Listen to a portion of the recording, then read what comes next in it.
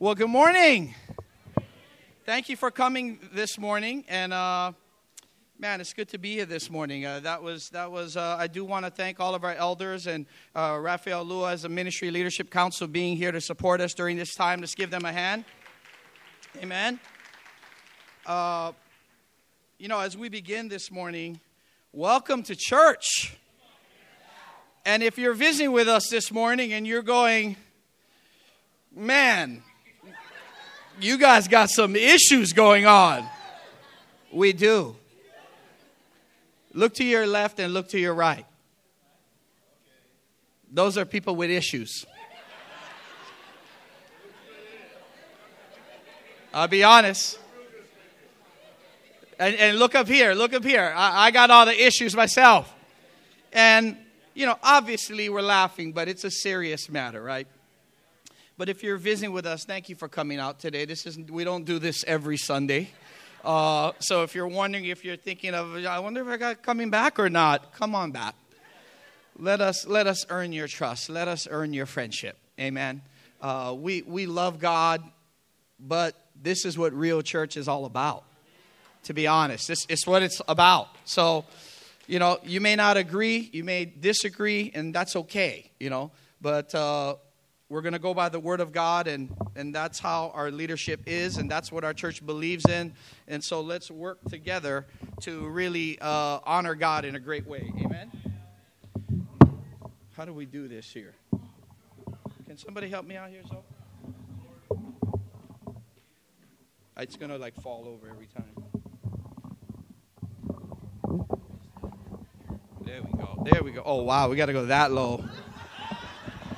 It's for guys 5'1" and under, right? There we go. We're good. Perfect. Thank you, Zoe. Awesome. Ephesians chapter 4. Turn with me to Ephesians chapter 4. Can you hear me? Okay. It's hard for me to... There we go. Perfect. I won't touch the podium at all. Now, for those of us who have been experiencing a lot of loss as we have been going through this process together, grief recovery is going on today at 3:30. Amen. At the building. So if you signed up for grief recovery, and honestly, after reading that letter, I'm sure a lot of us may have some grief. But it is going on at 3:30 today at the building. Amen. And so I want to appreciate it. Thank everyone for coming out and going to that and getting some help where we need to get help. So, that letter, though, gang, is written out of a Luke 15 spirit. Does that make sense? We got issues up here just even with the microphone right now. There we go. Come on, Fred. We got it? Awesome. No problem. These microphones aren't made for guys 5'5" and under, I guess. But hey, Zacchaeus was in the Bible, right? I'll just move on with that. Okay. The letter was written out of a Luke 15 spirit. That while people have left, we are brokenhearted over here. And I hope you feel that. We are brokenhearted. So that letter was not done out of anger or frustration, but brokenheartedness, actually, to repent and to come back to God. And, there's things on our side we're growing as well. So just know that, amen, that was a letter of love. And so Ephesians chapter 4, one of the things we're going to talk about today is about forward in unity, amen? Because we've been talking a lot about unity in our congregation. And one of the things, as you go to Ephesians chapter 4, I've been involved in my master's program. I've been in my first semester at this college called Rochester College. I've been up to my neck in 3 classes. Many of you know who Cesar Lopez is. He's in my class. Raphael Lua, who was up on stage, he's in his second year of the master's program. He'll be done at the end of this year. He'll be done. And we're all about getting education right now so that we can grow spiritually to how to really encourage and empower the church to do that as well. Amen? And so one of the things that's exciting about going through theology is you're learning a lot about God and the rhythms of God, but we're also learning a lot about the Bible and how it applies to any situation that you can be in. And so as we're in a transition right now, this is an excellent book to study as we're in a time of transition, because it's all about dealing with a church in unity. I mean, if you actually look in the Bible, basically every church had this unity in it. Now think about just marriages for a minute. Is there any marriage in here that hasn't had any kind of disunity? Anybody? Look around. Who's bold enough to raise their hand?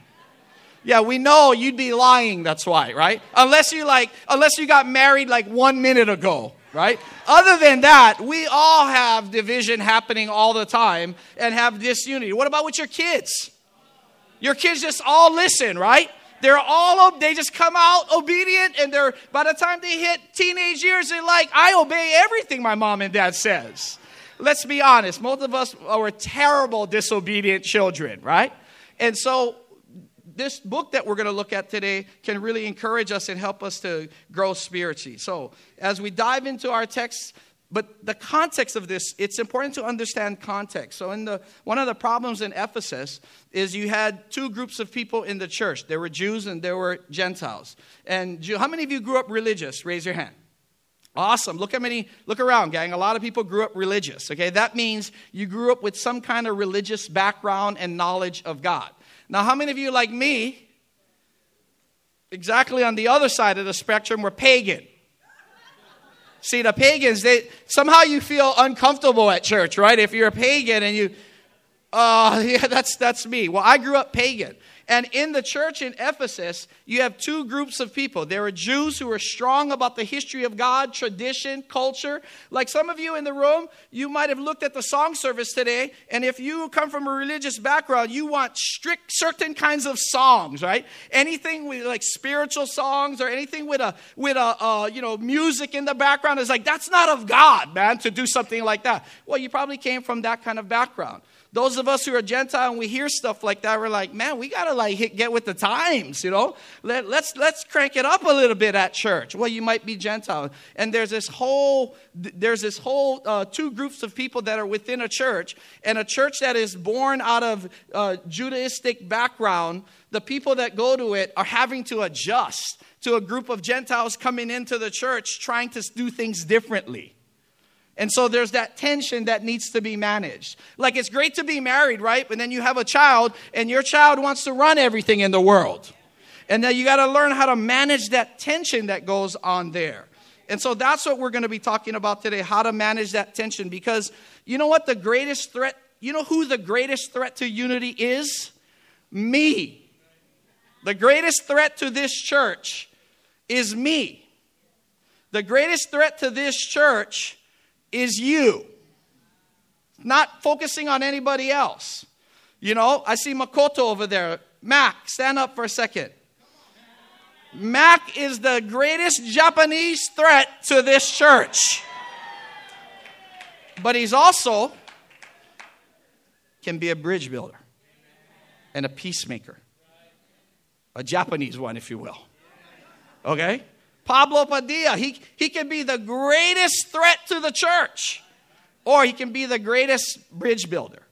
And so as we go into our lesson, today what we're going to be talking about is how Paul taught the church to build unity. Because unity doesn't just happen, just like having kids just doesn't make them obedient. Just like getting married doesn't make that you're going to have a close connected marriage. So in verse 1, let's read. As a prisoner for the Lord, then, I urge you to live a life worthy of the calling you have received. Be completely humble. How many of you look at that and go, man, I'm just trying to be humble, you know? But to be completely humble, boy, it's like a miracle. Red Sea moment needs to happen to do that, right? Like, I'm just striving to be humble. But completely humble? Be completely humble and gentle. Be patient, bearing with one another in love. Make every effort to keep the unity of the Spirit through the bond of peace. There is one body and spirit, one Spirit, just as you were called to one hope when you were called, one Lord, one faith, one baptism, one God and Father of all, who is over all and through all and in all. One of the cool things that you see about this passage that Paul is talking about is you get to see the different kinds of godly attitudes that are there. And when the calling that we get when we are a Christian is you're called to live the life of Jesus, but not only live that life, to start to think differently and have different attitudes. You know, attitude is everything, right? Like if you wanted to just come into church today because you had a bad attitude, you could. But you can also have the attitude of, look, I'm going to come to serve today, right? Now, today was a heavy that was a heavy letter that was written, and I'm sure a lot of us have many feelings. And so I want to take us on a little journey today so you have some context to why this letter was just recently read.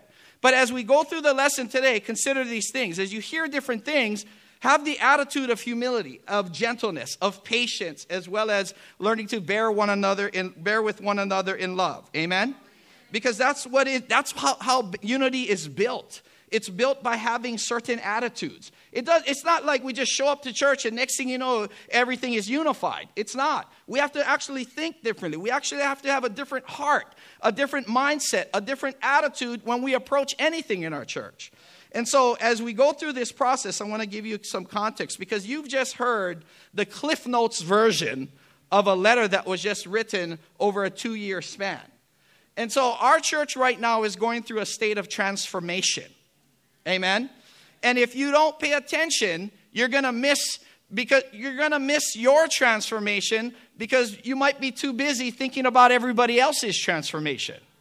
And yet this transformation we're in is for us personally as a congregation. Not for just the leadership, but for the membership because we've gone through different types of things. Now I want to show you a picture for a minute. I've shown this many times before, okay? And this is the last time I'm showing this. I'm so sick of showing this already. And for Metro East, this is probably the first time you're seeing it, right? Downtown might be the first time, but for those of us in the 9 and the 11 and the 5, we're like, dude, is Phil Reed in the room today? Is Phil Reed in the room? Where's Phil?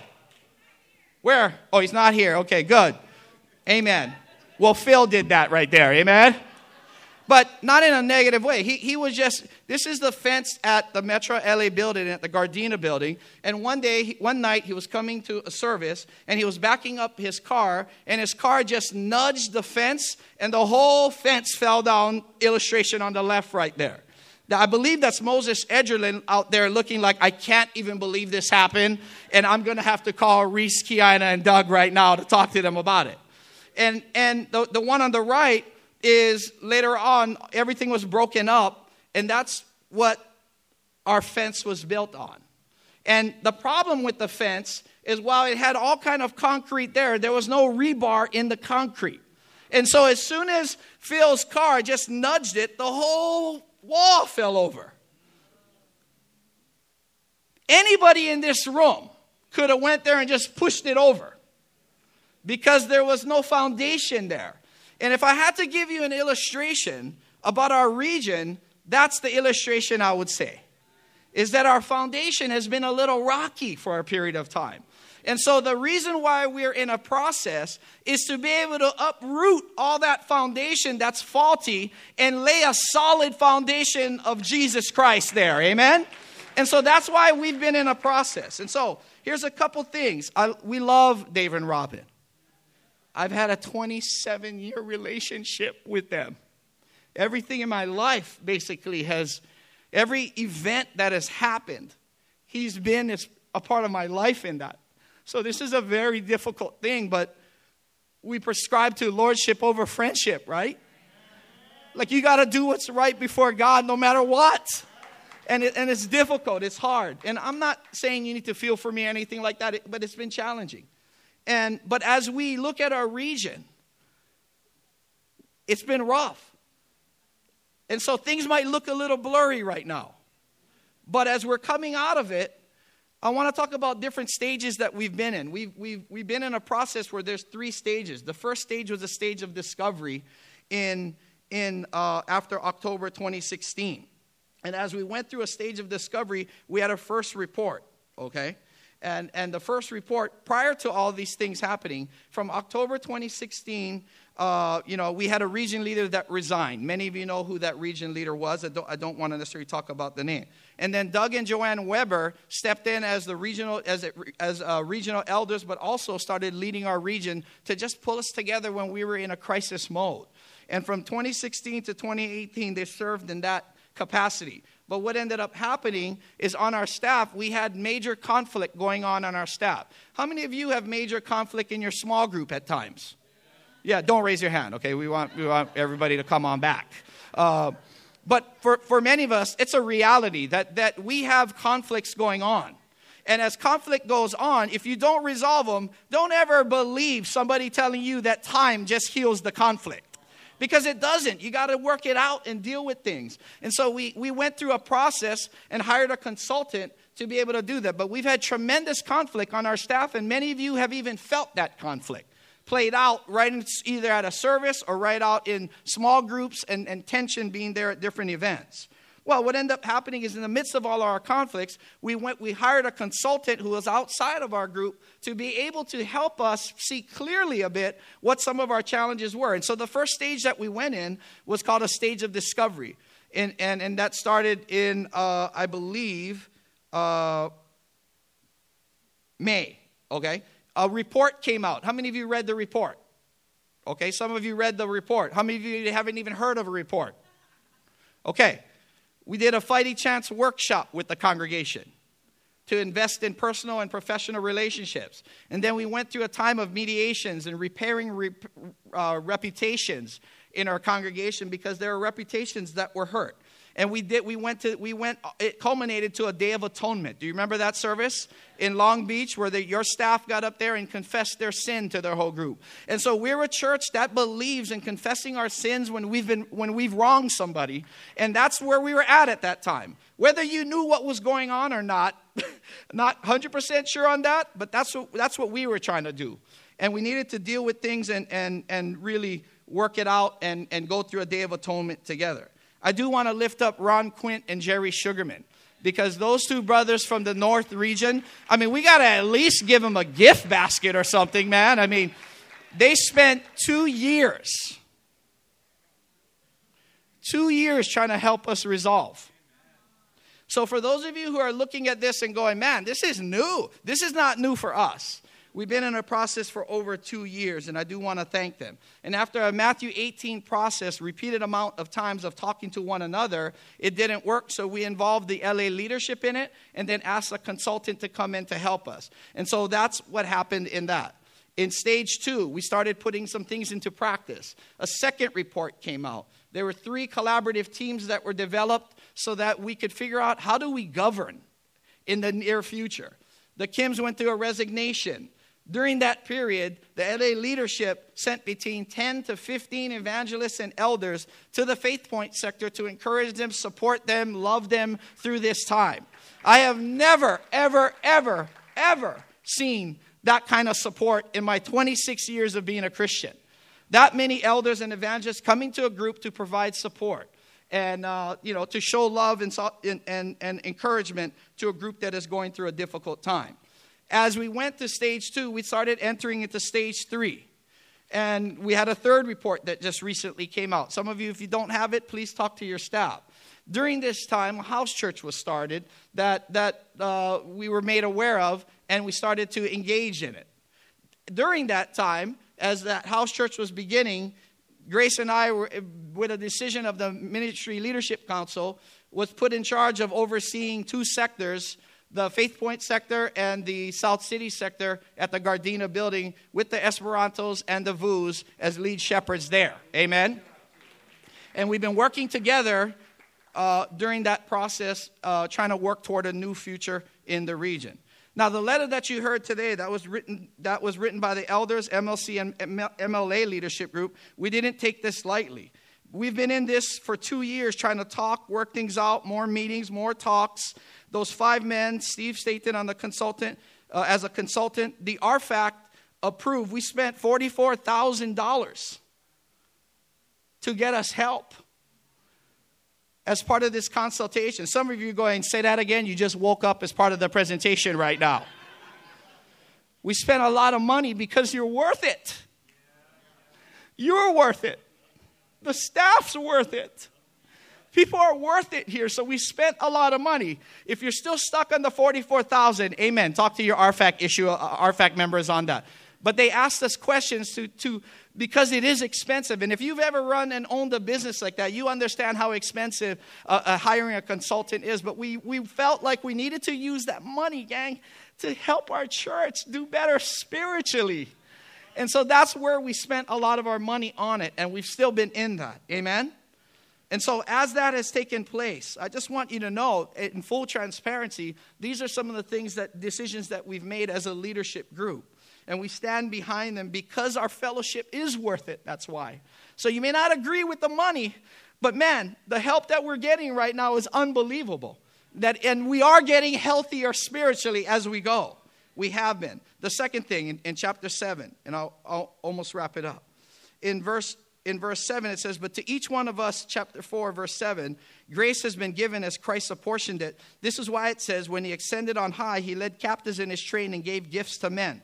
One of the things about this passage that is so profound is that in the Old Testament, whenever a king conquered another king, that king plundered the other king and took all of the goods and the plunder in it and kept it. Well, one of the things Christ did as he came into the New Testament and as he conquered, basically he gave, instead of taking plunder and getting it for himself, he gave gifts out to men and women in the church. And those men and women in the church would serve in different roles. And it's pretty powerful. And as it goes down more, go to verse 11. It says, it was he who gave some to be apostles, some to be a prophet, some to be evangelists, some to be pastors and teachers, to prepare God's people for works of service, so that the body of Christ may be built up until we all reach unity in the faith and in the knowledge of the Son of God and become mature, attaining to the whole measure of the fullness of Christ. Amen? The second thing that builds unity, guys, is godly leadership. Amen? That there's godly leadership in the church. There's different roles. Everybody has a certain gift that is used. So it's not just the leadership in the church. You've been given gifts as well. And we need you to exercise those gifts right now. More now than ever. Amen?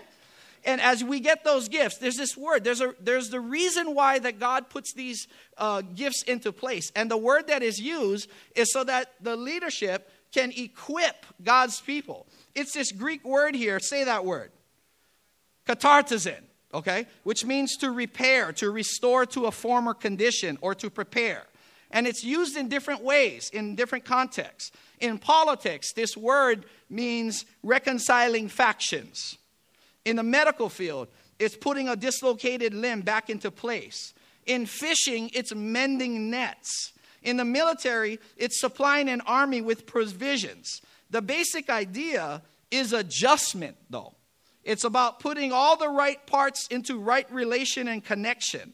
In other words, the gifts of leadership is to help people get into the right condition so that they can serve God with the best of their ability.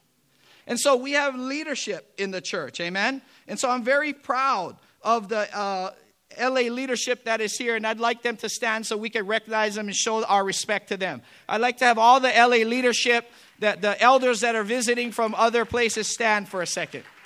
They don't want to. I know they don't want to. And their wives. And their wives stand. Amen? They don't want to, but that's a true sign of an elder.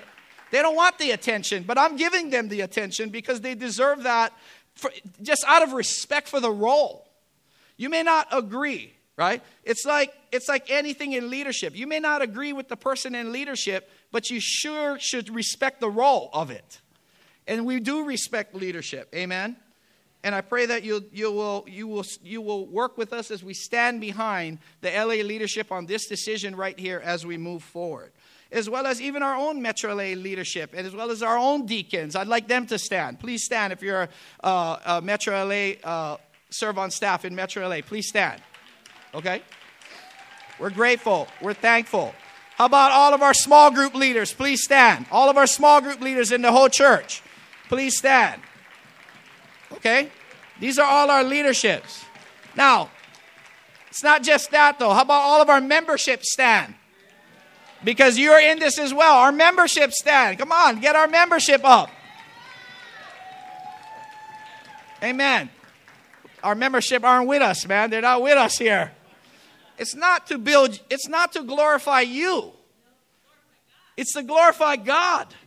And He gave you a gift. So if you really want to honor God, honor the gift you have. Use the gift you have spiritually. Amen. The last thing I want to, then we'll close out right here. Here's the result of godly leadership. Unity and maturity and stability. not disunity, not immaturity, not instability where there's a dependence on man. If you're waiting for a man to tell you to do something in the kingdom of God, open your Bible. You don't need a man to tell you what to do. You got the Bible to tell you what to do. I'm not saying don't get direction, don't get advice. I'm saying what should motivate you and move you and inspire you is your own relationship with God. And leadership is to help in that process. Amen?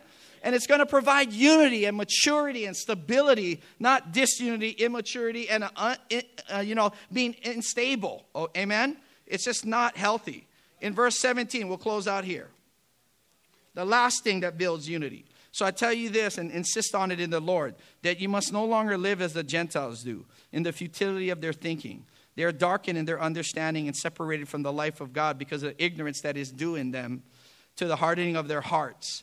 Having lost all sensitivity, they have given themselves over to sensuality so as to indulge in every kind of impurity with a continual lust for more. You, however, did not come to know Christ that way. Surely you heard of him and were taught in him in accordance with the truth that is in Jesus. You were taught with regard to your former way of life to put off your old self, which is being corrupted by its deceitful desires, to be made new in the attitude of your minds, and to put on the new self created to be like God in true righteousness and holiness. Therefore, each of you must put off falsehood and speak truthfully to your neighbor, for we are all members of one body. In your anger, do not sin. Do not let the sun go down while you're still angry, and do not give the devil a foothold. He who has been stealing must steal no longer, but must work, doing something useful with his own hands, that he may have something to share with those in need.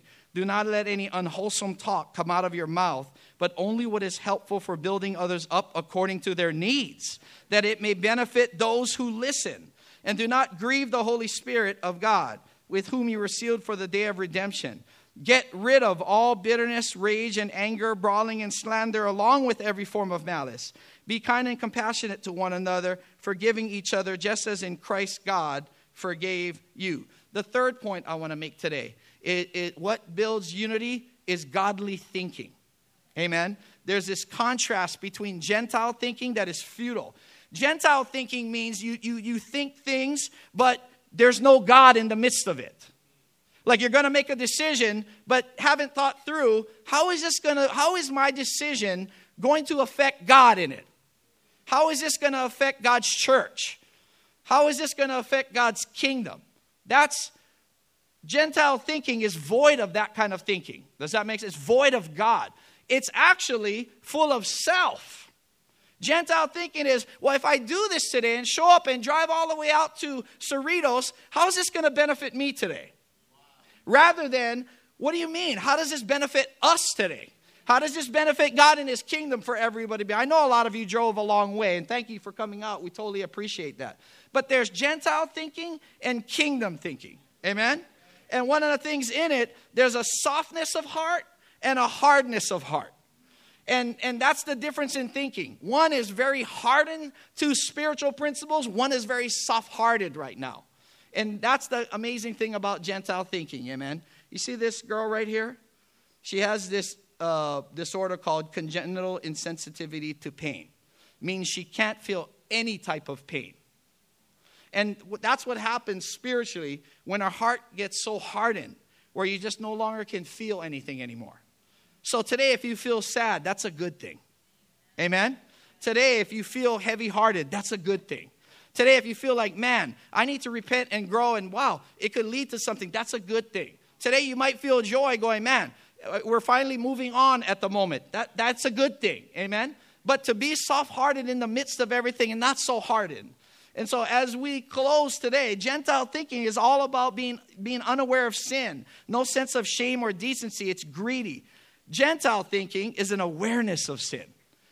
Kingdom thinking, sorry about that. Awareness of sin, honorable in heart, and very giving in attitude. Amen? Well, why is it important we understand how to build unity? Because unity builds up the family of God.